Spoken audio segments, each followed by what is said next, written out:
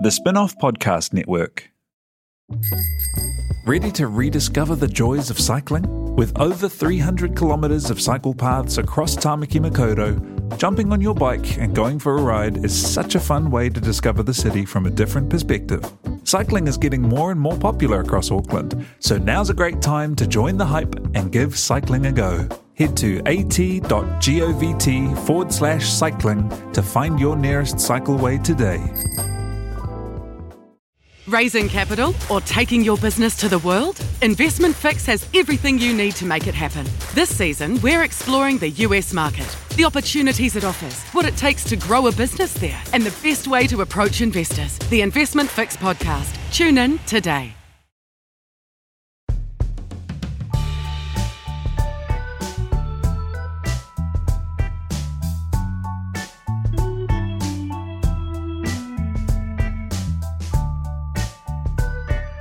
This is Gone by Lunchtime. We have a new government edition. Hello, Ben Thomas. Hello, Toby. Ben Thomas, you have you're at the moment nibbling on is that a Calypso ice lolly thing? What is that? It is. I guess popsicles don't have a high enough profit margin to sell at corner dairies. You have a very good reason anymore for this, however, in that yesterday you were in surgery. I was. I've been wheeled out of surgery for the pod after having my apparently enormous tonsils removed. My grade 3 big boys are no longer on board there. Your big adult tonsils. My large adenoid sons. Yes. Annabelle Lee, hello. Hi. It's nice to see you here. And we have another guest as well, who is making her podcasting debut at an age of... 3 weeks old. 3 weeks? Waimahia Rose. Waimahia Rose is sitting on your lap, a pudding of a human being, really. And put her up to the mic, see if she's going to... Let's see if we can get some cuteness out of her. Did you wake her up, I think? Hey, she's grabbing the mic. That's pretty good. Oh, what end was that? That was the top end. You'll hear from the other end shortly.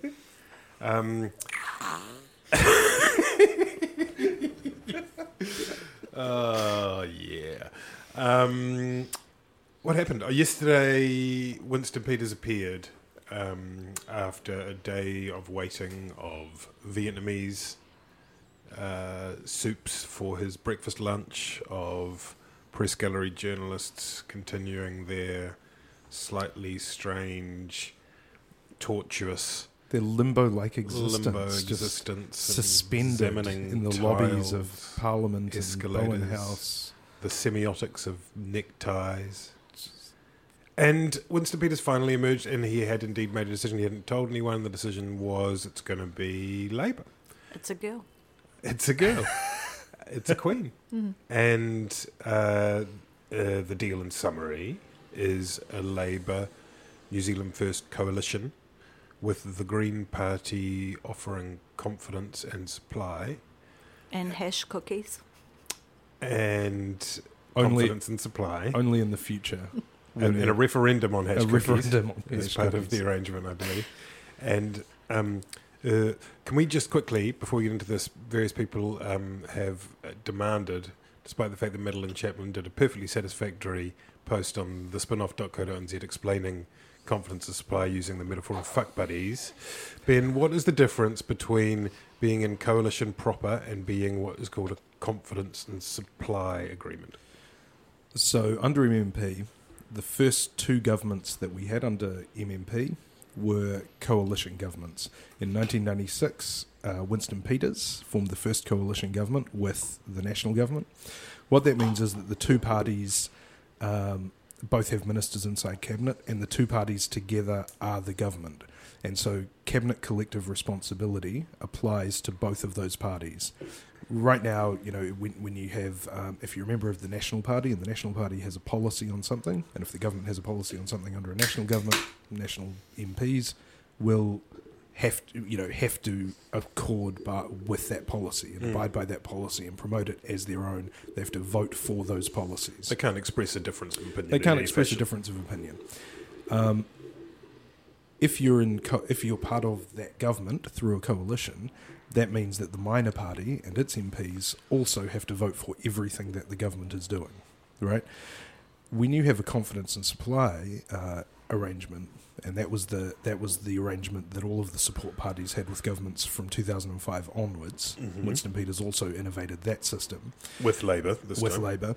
That's when the governing party can put forward its proposals for legislation, and in the ministerial positions where this confidence and supply party supplies ministers, they are bound by the government's position, because that's also their position as the minister.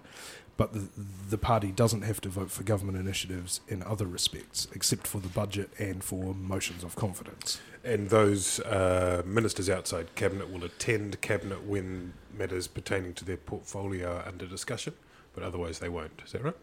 Yeah, which is the normal situation for ministers outside of Cabinet. So if I may translate that into millennial speak, it's like being polyamorous, and you're Labour and New Zealand First are the couple, but Labour's allowed to see the Greens on the side so long as it doesn't clash with their date night with New Zealand First. Yes. New Zealand First, as part of their arrangement, get 4 cabinet ministers. 4 cabinet ministers and 1 parliamentary undersecretary. Yes, that's like a little we'll chuck in a parliamentary undersecretary, darling, just to sweeten the deal. And the Greens have 3 ministers outside cabinet and also parliamentary and 1 parliamentary undersecretary. So it was there tended to be parliamentary undersecretaries, which is this sort of, you're still a backbencher, but and you're not a minister, you don't get all of the kind of perks. Well, actually, the irony is you do get a lot of the perks ministers do. You don't get paid as much, and you don't have a ministry that reports to you. But your job is that you're meant to assist the minister in their role. So David Seymour for ACT was a parliamentary undersecretary. Yes. And that was seen as another way, for the national government and ACT to stay as sort of separately delineated parties, because he was clearly not part of cabinet or even a minister. I'm not sure how well it worked out. I don't think the public generally. I don't think much of a distinction is made between. I mean, the Māori Party, didn't they, Annabelle, were seen as propping up the national government, which they were, whether they were in formal coalition, confidence, supply, whatever. Did it matter? It probably didn't help that they kept saying that they were at the table too, which didn't help people to differentiate between being in a full coalition and just confidence and supply. It strikes me as being a very elegant solution for the Greens, and I think it goes to show that Jacinda has gone out of her way to honour that memorandum of understanding that Labour had with the Greens prior to the election, and I think Green voters will have a lot to feel pleased about in their supporters. And it strikes me as being quite a fair deal, considering that New Zealand First have always made a big fuss about not ever going into government with the Greens. It seems a very elegant solution, I thought. It looks that way, and we haven't seen the actual brass tacks of it yet, have we? No. But it was interesting, I thought, that how the Greens just didn't really figure. James Shaw, the remaining co-leader, pretty well kept his head down. You didn't hear much about negotiations going on. There was no one staking those out, as far as we could tell. And the memorandum of understanding that you mentioned had been getting a lot of shit poured on it as being a waste of space, as not being worth the paper it's written on, blah blah. But as it turned out, even though the Greens had that calamitous period, in the end that kind of underpinned. Without that, it may have been a lot harder for New Zealand First to go into a negotiation with Labour without getting the feeling as though it was a shambolic collection of parties, that rowing boat thing. And I think for the Greens, it's a win-win for them, because if things turn sour, they can say that they were, that they weren't in cabinet, they were merely supplying confidence and supply, and they get to keep their their brand slightly separate. If they get good wins, then they can claim credit for those as well. So it seems like a good long-term solution for them, and it finally puts to bed a lot of the criticism that we've heard about the Greens over the last few months, that, always the bridesmaid, never the bride. They've never, had a ministerial portfolio, so I think it sort of takes care of a swathe of issues for them. In effect, they're in government, though, aren't they? I mean, it's one of those things where the semantics of it are such that they can describe themselves, as you say. But if they got 3 ministers and they four square behind the Labour Party, they're in, right? I mean, it's sort of, is it a minority government or a majority? It's kind of a majority government. In 2005, when Winston Peters and Helen Clark pioneered this ministers outside government idea, which is exactly what is happening here with the Greens, academics and constitutional experts said, it's impossible. It's a logical impossibility. And yet that's been the form of support that parties have offered governments for the past 12 years without any problems. Yeah. So, it is a neat solution, but it may, as Annabelle was talking about earlier with the Māori Party, it may not be the solution that, that the Greens are hoping for in terms of keeping them sort of adequately differentiated from Labour. In the sense that Winston started off with a coalition government in 1996, then he came up with this idea of ministers outside of government in 2005, to keep that separation. But, that didn't really work out, and he seems to have returned to this coalition, this coalition idea of actually being fully embedded in the government. Yeah. And I think that is interesting. I can't help but think how bittersweet this must be for Metiria. Yeah. All those years that she was in Parliament, and, it was expected that if Labour and the Greens did well, that she, would get a ministerial portfolio. So, I have no doubt that she's rapt that the Greens are finally going to get into that position. It must be, bittersweet for her knowing that she's missing out. It's a shame. It really is, and because but at the same time, as has been pointed out, she was the wings of the butterfly that caused the rise of Jacinda, and so you look at the concessions that the Greens have got that they sent out to their delegates. There's a lot in there that Metiria Ture would be very proud of, and so not to be all martyrly about it, but she really has a legacy there, no? Yes, I agree. We're all looking at Ben. Even my Mihi is looking at Ben. So, is that sort of like the guy who assassinated Archduke Ferdinand has a legacy? I mean, I see what you mean. In the sense that you couldn't say that this was what Metiria was trying to do at the outset. Except that she did the question of putting certain issues onto the table, whatever the aforementioned table of bringing. Yeah, I'm not convinced by that. I think Jacinda Ardern was talking about child poverty, for her entire 9 years in Parliament. I don't think that it took Metiria's sort of stunt to get that on the agenda of a Labour government. I think that Jacinda Ardern had always said she would want to be the Minister of Children in a Labour government. So I don't think that this was something that was suddenly discovered at the Greens campaign launch this year. Such a haterade. I mean, it's a bit like saying that Don Brash's legacy is letting John Key become Prime Minister. Right. Wow. Amazing. Comparing Metiria to Don Brash. In a structural sense. in the kind of framework we're talking about, in terms of sort of the failure of her political career, I don't think you wouldn't. Do you give her credit for that? Well, I suppose that what she was doing was throwing everything in for some policy gains that she felt really powerfully about, and whether or not they were directly consequential. The fact that the Greens have ended up in government, which includes things like having done the MOU, includes having done all that policy work, that is surely part of her legacy, and there is something... Even getting Bill English to commit to lifting more children out of poverty, you know. Yeah. It did become a bit of an election issue, not as big an issue as what it should have, but I think it definitely started the conversation.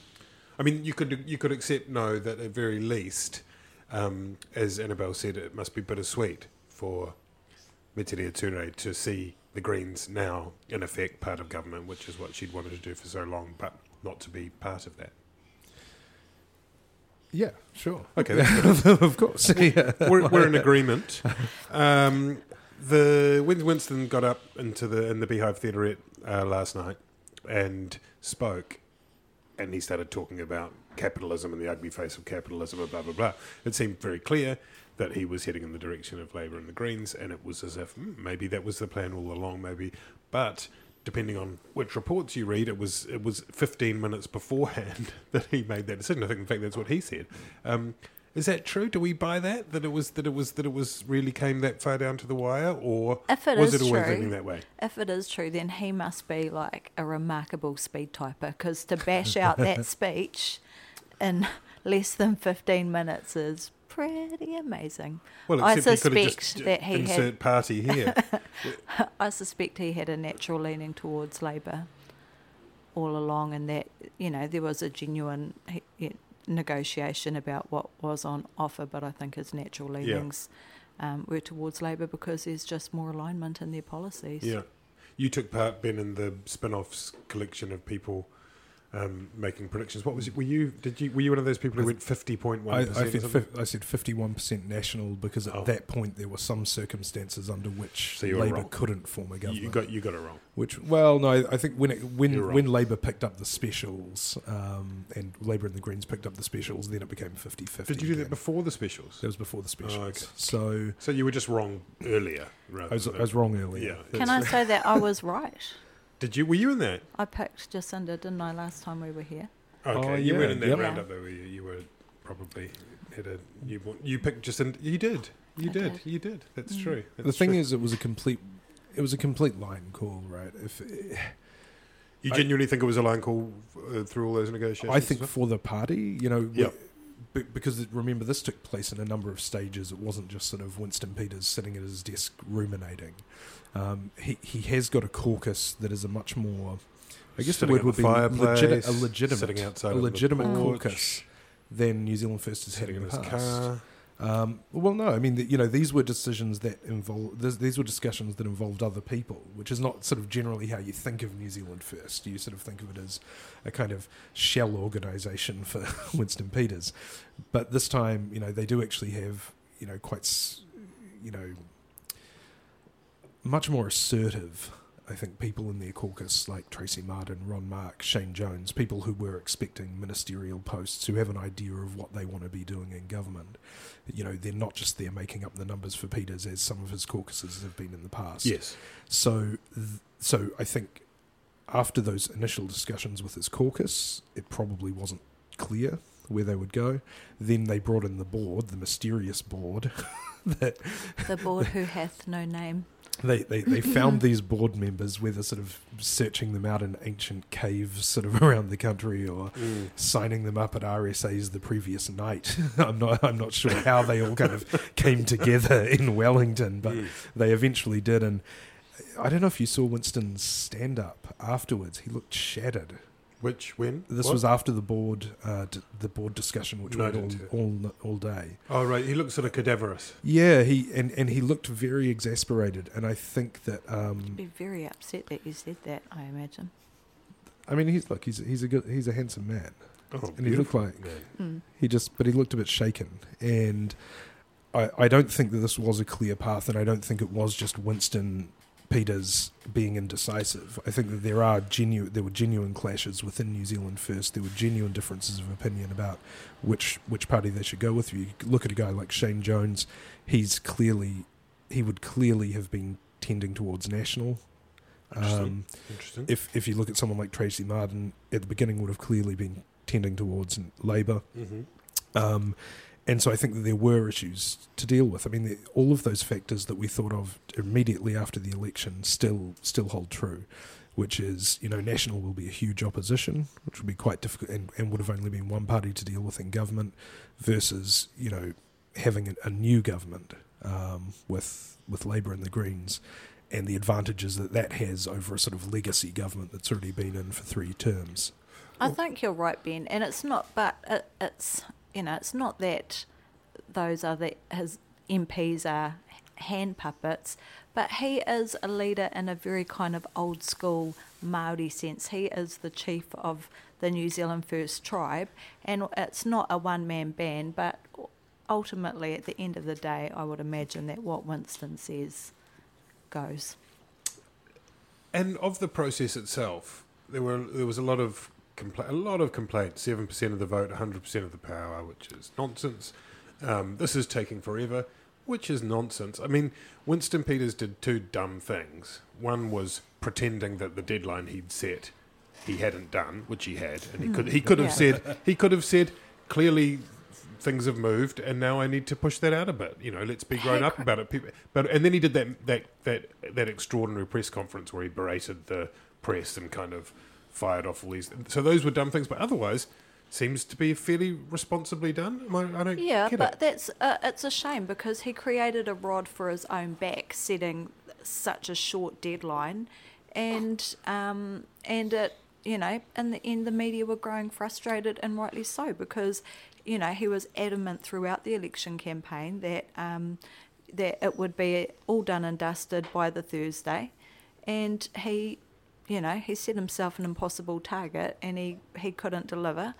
And rightly so. It's an incredibly complicated, complex type of negotiation. So I have little sympathy for him in that regard, because he set up that expectation, and it was incredibly frustrating for the media, and I understand why. How many reporters must have had aneurysms and heart attacks and stomach ulcers developing yesterday? It would be,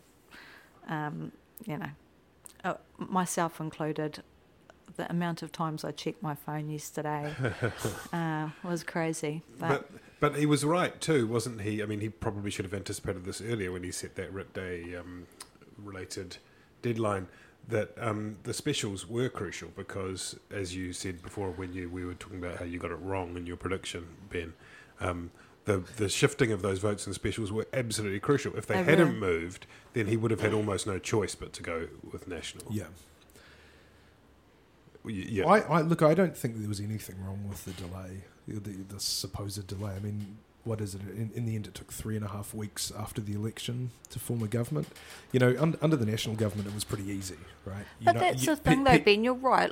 It wasn't unreasonable to take 3.5 weeks. But when you've repeatedly told the media and the New Zealand public that it would be done by the following Thursday, and then you don't, then it does become an issue. So why they made that commitment in the first place, I don't understand. I'm a huge fan of New Zealand political reporting. I think that Al Gallery do a fantastic job. He's about to say something mean about New Zealand political reporting. And get a lot of unfair criticism from armchair critics, on Twitter and on the internet. Twitter.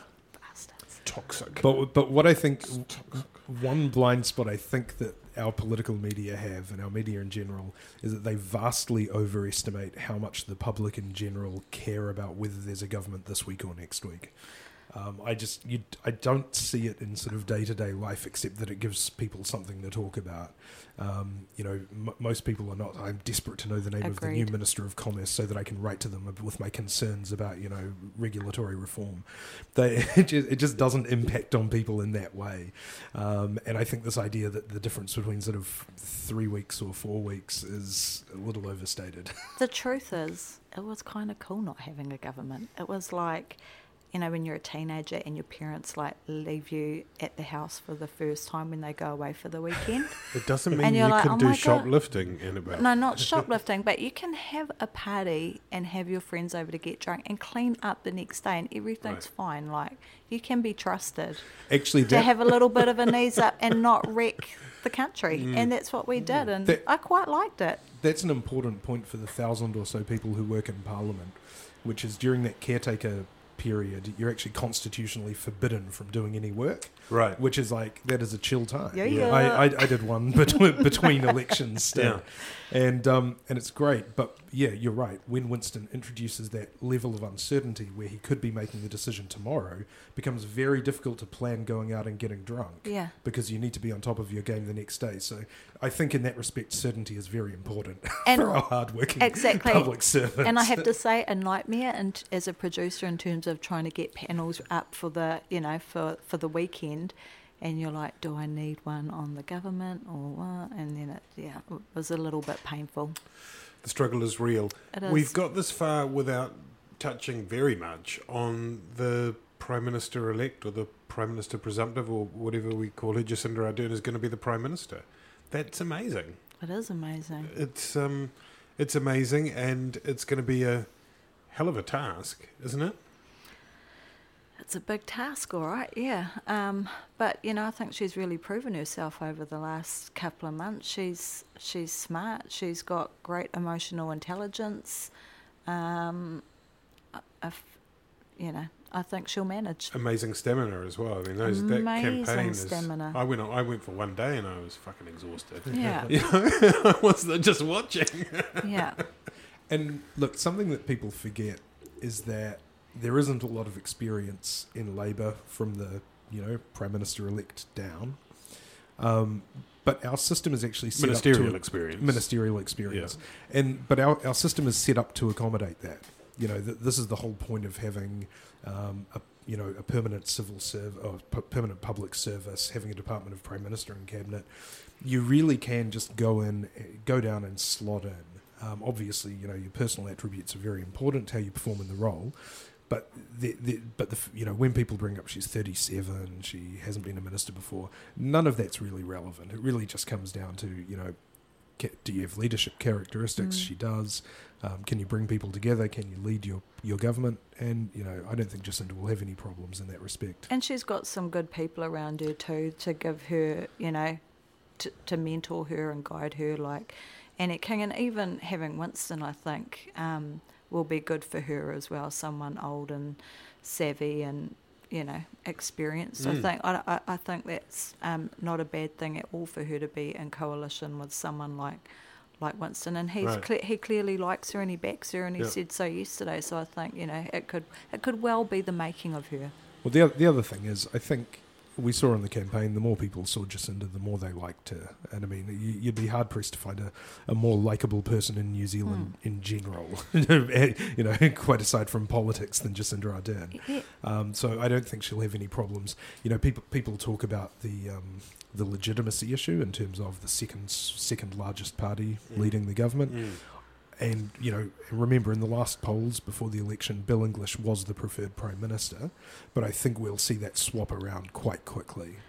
I think too, the risk has been overstated, and we've had the whole, three-headed monster line rolled out. But, I mean, their governance arrangement was a four-headed monster, one that wore a bow tie. One a really, really big head and a lot of little tiddly-biddly heads. That's right. But I think, the Greens seem to be an incredibly sensible, pragmatic party. I don't think they're going to want to do anything to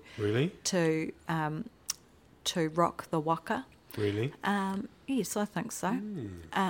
Well, they're very ideologically driven, and quite principled. They're very principled, and Winston isn't going to want this coalition to come undone on his watch, particularly if it is his last dance, which we understand it is. So I think all three parties will be working really hard to keep it together. So I think perhaps the risks have been overstated, and it's still going to be challenging, but I think she's probably up to the task as much as anyone. Battles within the New Zealand First caucus over succession, a couple of backbench New Zealand First MPs whose names we've never heard, who go a bit AWOL.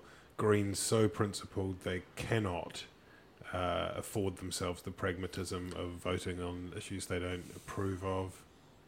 I don't know about that. I mean, one of the concerns coming in for Labour was that they actually didn't have enough talent to really create a very compelling cabinet.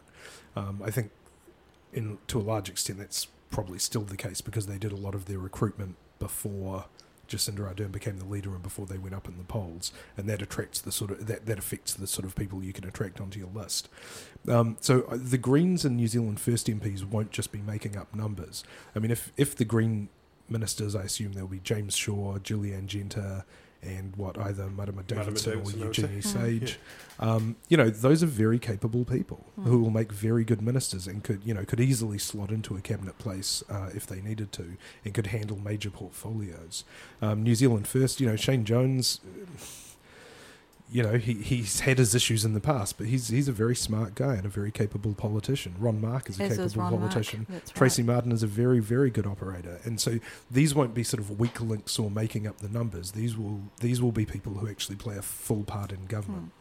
I'm mostly excited about Trevor Mallard as Speaker. Oh, my God. 45-minute-long treatises on the historical revisions of standing orders. The redemption of Mallard. Amazing. Mallard was a really good minister under the Labour government, and he is somebody who took opposition very hard, and it wasn't good for him, and he just became a bit of a crank on Twitter, I think. But now he's having the opportunity to sort of redeem himself and. Do you think he'll bring it like instead of points of order, there'll be like arm wrestles and? He's a very good assistant speaker. He has been. And he knows it inside out, right? Yeah. He knows the rules inside out. There's this incredible disjunct between sort of how Mallard conducts himself generally in the House and when he's in the Speaker's chair. Yeah. And he'll be very good in that role. I'd say probably better than David Carter was.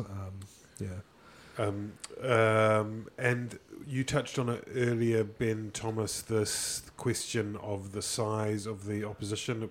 People saying we're a formidable opposition. How many seats are 56? 56 for National. A 56-seat opposition, single-party opposition. With what's the guy that's got the one party? And David Seymour. David Seymour, and this wall of sound, right? I mean, they've got some issues, and we'll come to that in a second. But how much of a challenge is it going to be to try and command with that opposition coming at you all the time? So it presents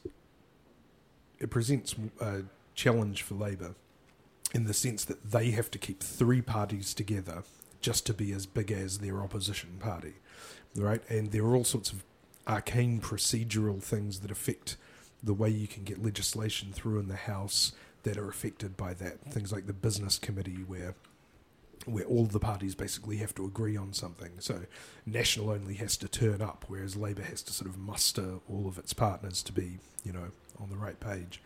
It also affects things like questions in the House, where the number of non-ministerial MPs is what dictates how many questions you get to ask. So because National was so much bigger than Labour in the previous terms, National actually got as many opportunities to ask what they call patsy questions, or just opportunities for ministers to talk about how great they are, as Labour did to actually hold the government to account.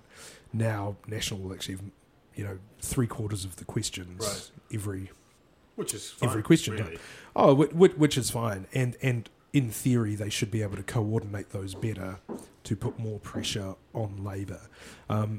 In order to take it, and also National will have more people on select committees, which means that they have a better chance to shape legislation before it goes back to the House and change government legislation.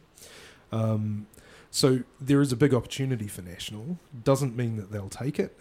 They'll need to sort of really focus on their House management, and Labour will have Chris Hipkins probably as their leader of the House, and he's a very canny guy who's got a lot of experience in that, piloting through legislation. So that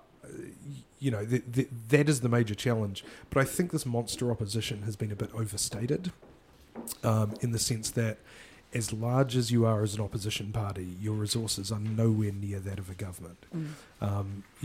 If they have a large leader's office of about 30 people, that's only as big as the Prime Minister's office, and that's basically all of their political staff. So they lose all of their ministerial press secretaries, all of their ministerial advisors, and that's dozens and dozens and dozens of people. There is no comparison between the resourcing for opposition and the resourcing for government. So I don't think it will be as much of a challenge as some people are painting it. I'm interested to see too, will there be a mass exodus from National? Sitting on the opposition benches, I don't imagine will be particularly appealing for a number of them. So will we see an exodus of the old guard and then a whole lot of sort of newbie MPs come in who, aren't great at debating and asking questions and that sort of thing? Well, that may water down how ferocious this the opposition is. I think that's a really important point, because some people have said, well, there'll be all these former ministers who'll be able to really rake the new government over the coals. Well, actually, if you look at the cabinet over the last 3 years, you don't see a lot of people who were really on top of their portfolios. You actually see a lot of people who were very dependent on their staff and their officials in their departments. And once they're stripped of that, I can't see any way that Jonathan Coleman is going to be able to hold the new Minister of Health to account on anything. He inherited a portfolio that was completely trouble-free and turned it into a basket case. Yeah. He'll be the leader. Yeah. He won't have to do that. He'll be leading, surely, the National Party. But what I'm, I think it's very... Coleman, Nick Smith, maybe Jerry Brownlee even, those guys all hold seats, though, don't they? So they're not... That's right. Whereas They won't be going is on anywhere. the list. It does create... It's not as easy as just going, And look, I think... see you guys, someone else slots in. And I think a guy like Coleman would probably be appalled to hear you referring to him as the old guard. I think last... You did that. You were the one who referred to him as the old guard. I was referring to him as a former minister, but I mean... I referred to him as the future leader of the National Party. Sorry. I think there will be some departures. David Carter will leave. Yeah. There's some people, and English is one of them, who might feel that they've done all they need to for the country. My old boss, Chris Finlayson, I don't think he's got anything more to prove in the treaty settlement space. Yeah. He's a list MP. Yep. Maybe he'll go. Yep. Do you think he'll be... For example...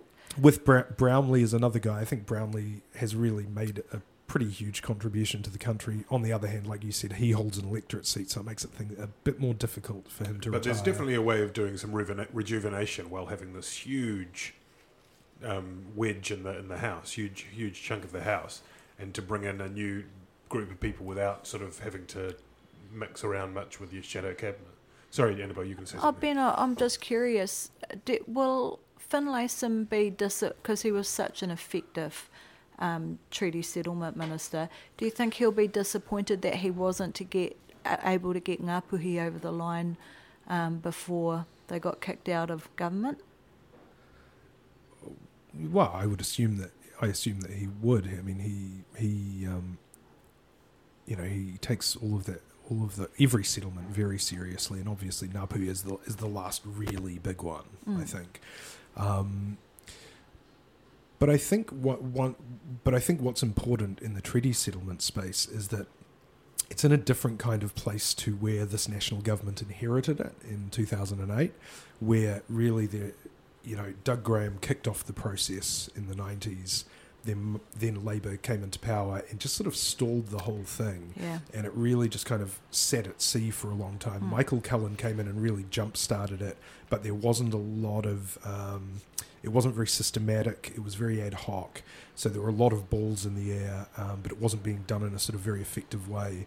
And whereas now, there is actually a program with its own momentum. So I think that whoever inherits that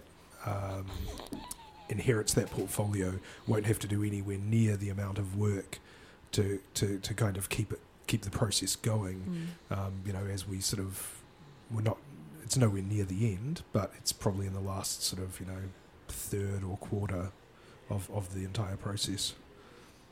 What does it look like with the Labour, New Zealand First, Green Party more generally for Te Ao Māori and Well, one of the things one of the interesting things that's come out of this is the criticism was made by the Māori Party and their supporters, after the election, that Māori hadn't voted strategically, and that Labour's Māori MPs were going to be impotent, sitting on the opposition benches, not achieving anything, and that Māori had lost their voice within government. And I think what Peter's decision shows is that actually every single one of those Māori seats were absolutely crucial Labour's ability to form a government with New Zealand First. You know, they picked up 2 votes in the special, 2 seats in the specials. If they hadn't have picked up Waiariki, if they had lost Te Tauhou Wauru to the Māori Party, then their ability to form a government would have been negligible. So actually what it shows is that Māori did vote strategically. They voted the National Party out. They voted the Māori Party out to ensure that National didn't have the ability, any potential coalition partners to form a government with. I think the Māori Party failed to convey clearly to Māori voters that they were willing to form a government with Labour. They say that they did, but they didn't. And when you go back and you listen to some of the interviews, it was clear that certainly Te Ururoa's preference was to get back in bed with National, and that wasn't acceptable to Māori. Kelvin Davis and them took a huge risk pulling themselves off the list, and I do think that had Andrew Little remained as leader, those Māori seats wouldn't have gone back to Labour. I think, potentially Te Tai Tokerau could have gone to Hone, but I think certainly Waiariki he could have been a parliamentary undersecretary.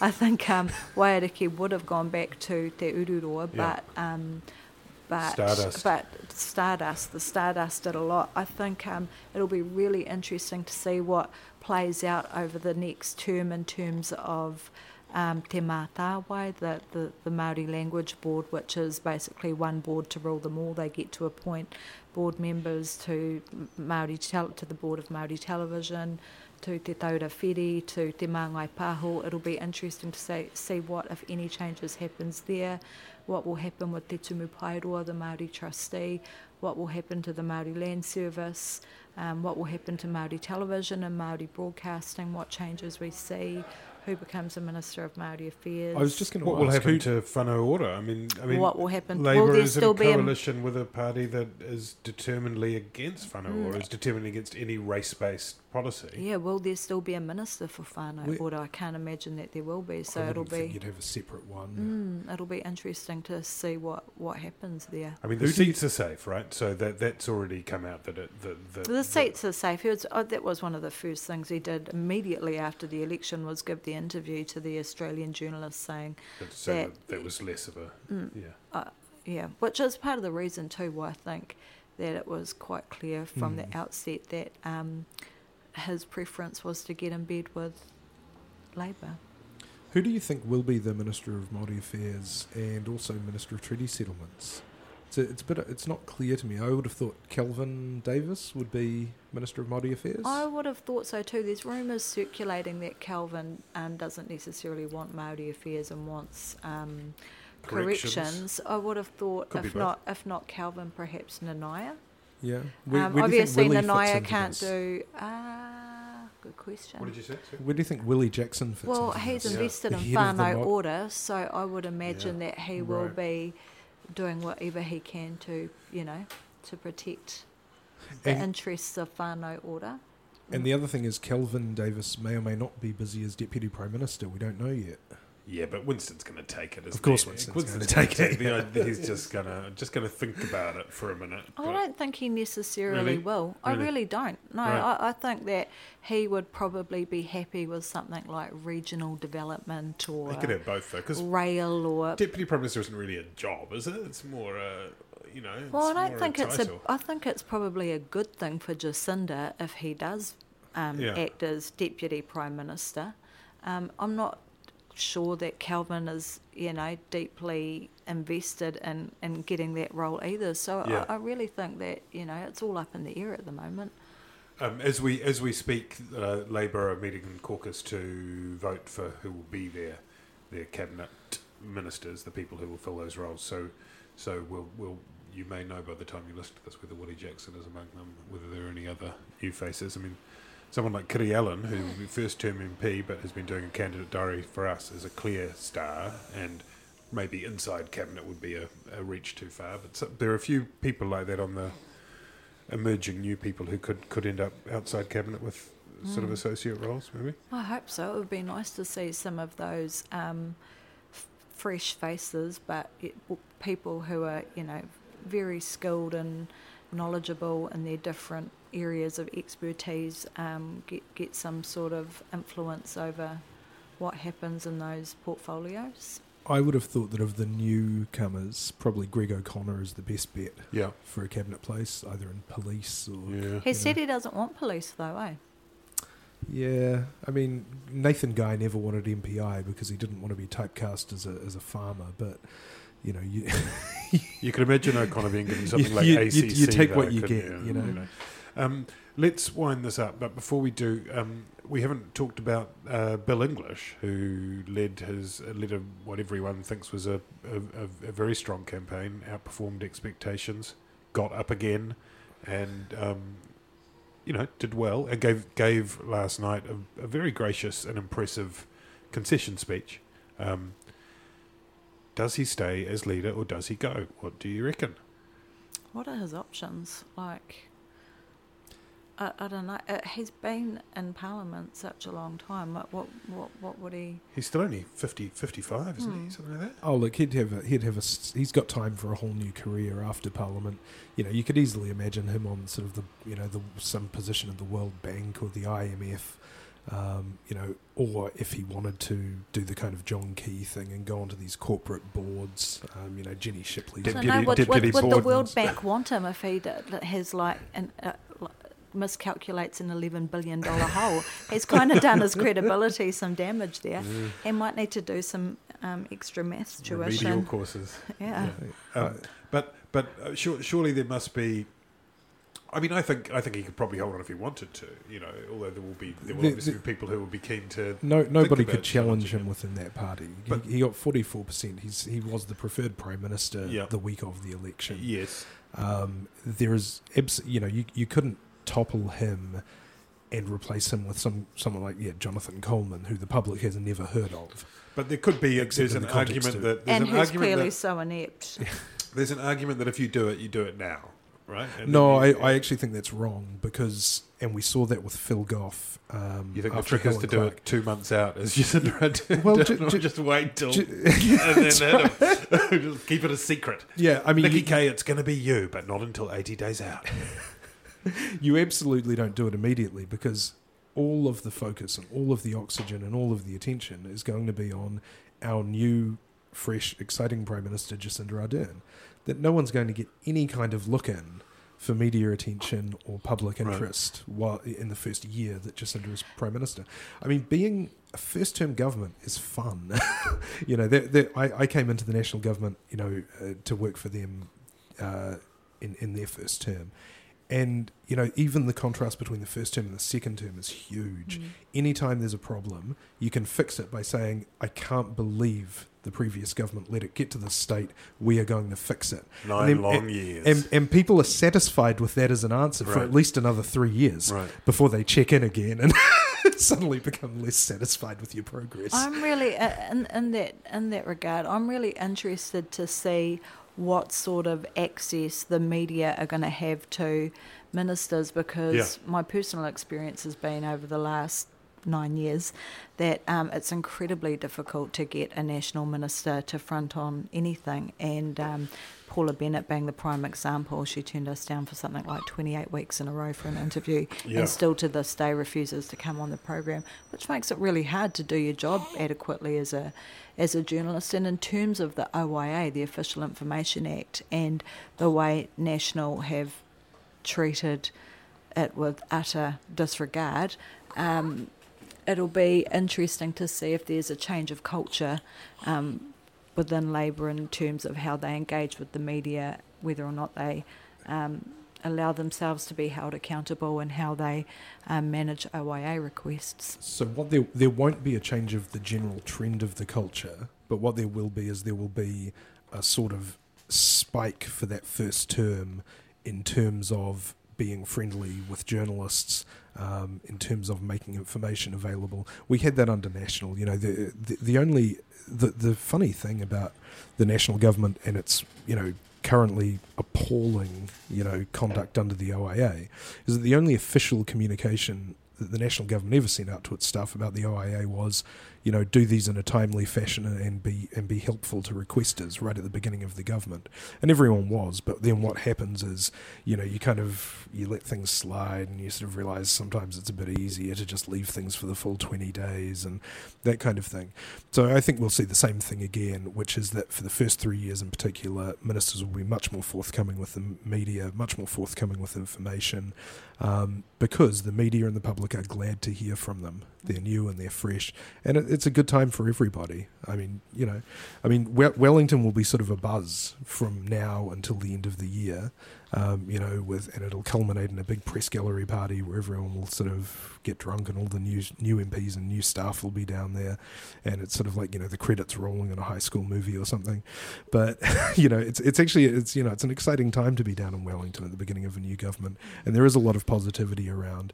And in terms of things like you were talking about, like the OIA, sometimes it is actually just a good thing to get a fresh start with the government. Ben Thomas is having a good idea. It's an exciting time. Let's say goodbye on that note. We'll catch up again soon. Thank you, Ben Thomas from Excelsior. Thank you, Annabelle Lee from The Hui. Kia ora. And thank you... I've forgotten. Waimihia. That's terrible. Waimihia Rose. Thank you, Waimihia Rose. Thank you, Madeline Chaplin. Thanks, Madeline Chapman. Chapman. Chapman. Just turn it off. Make it stop. Make it stop.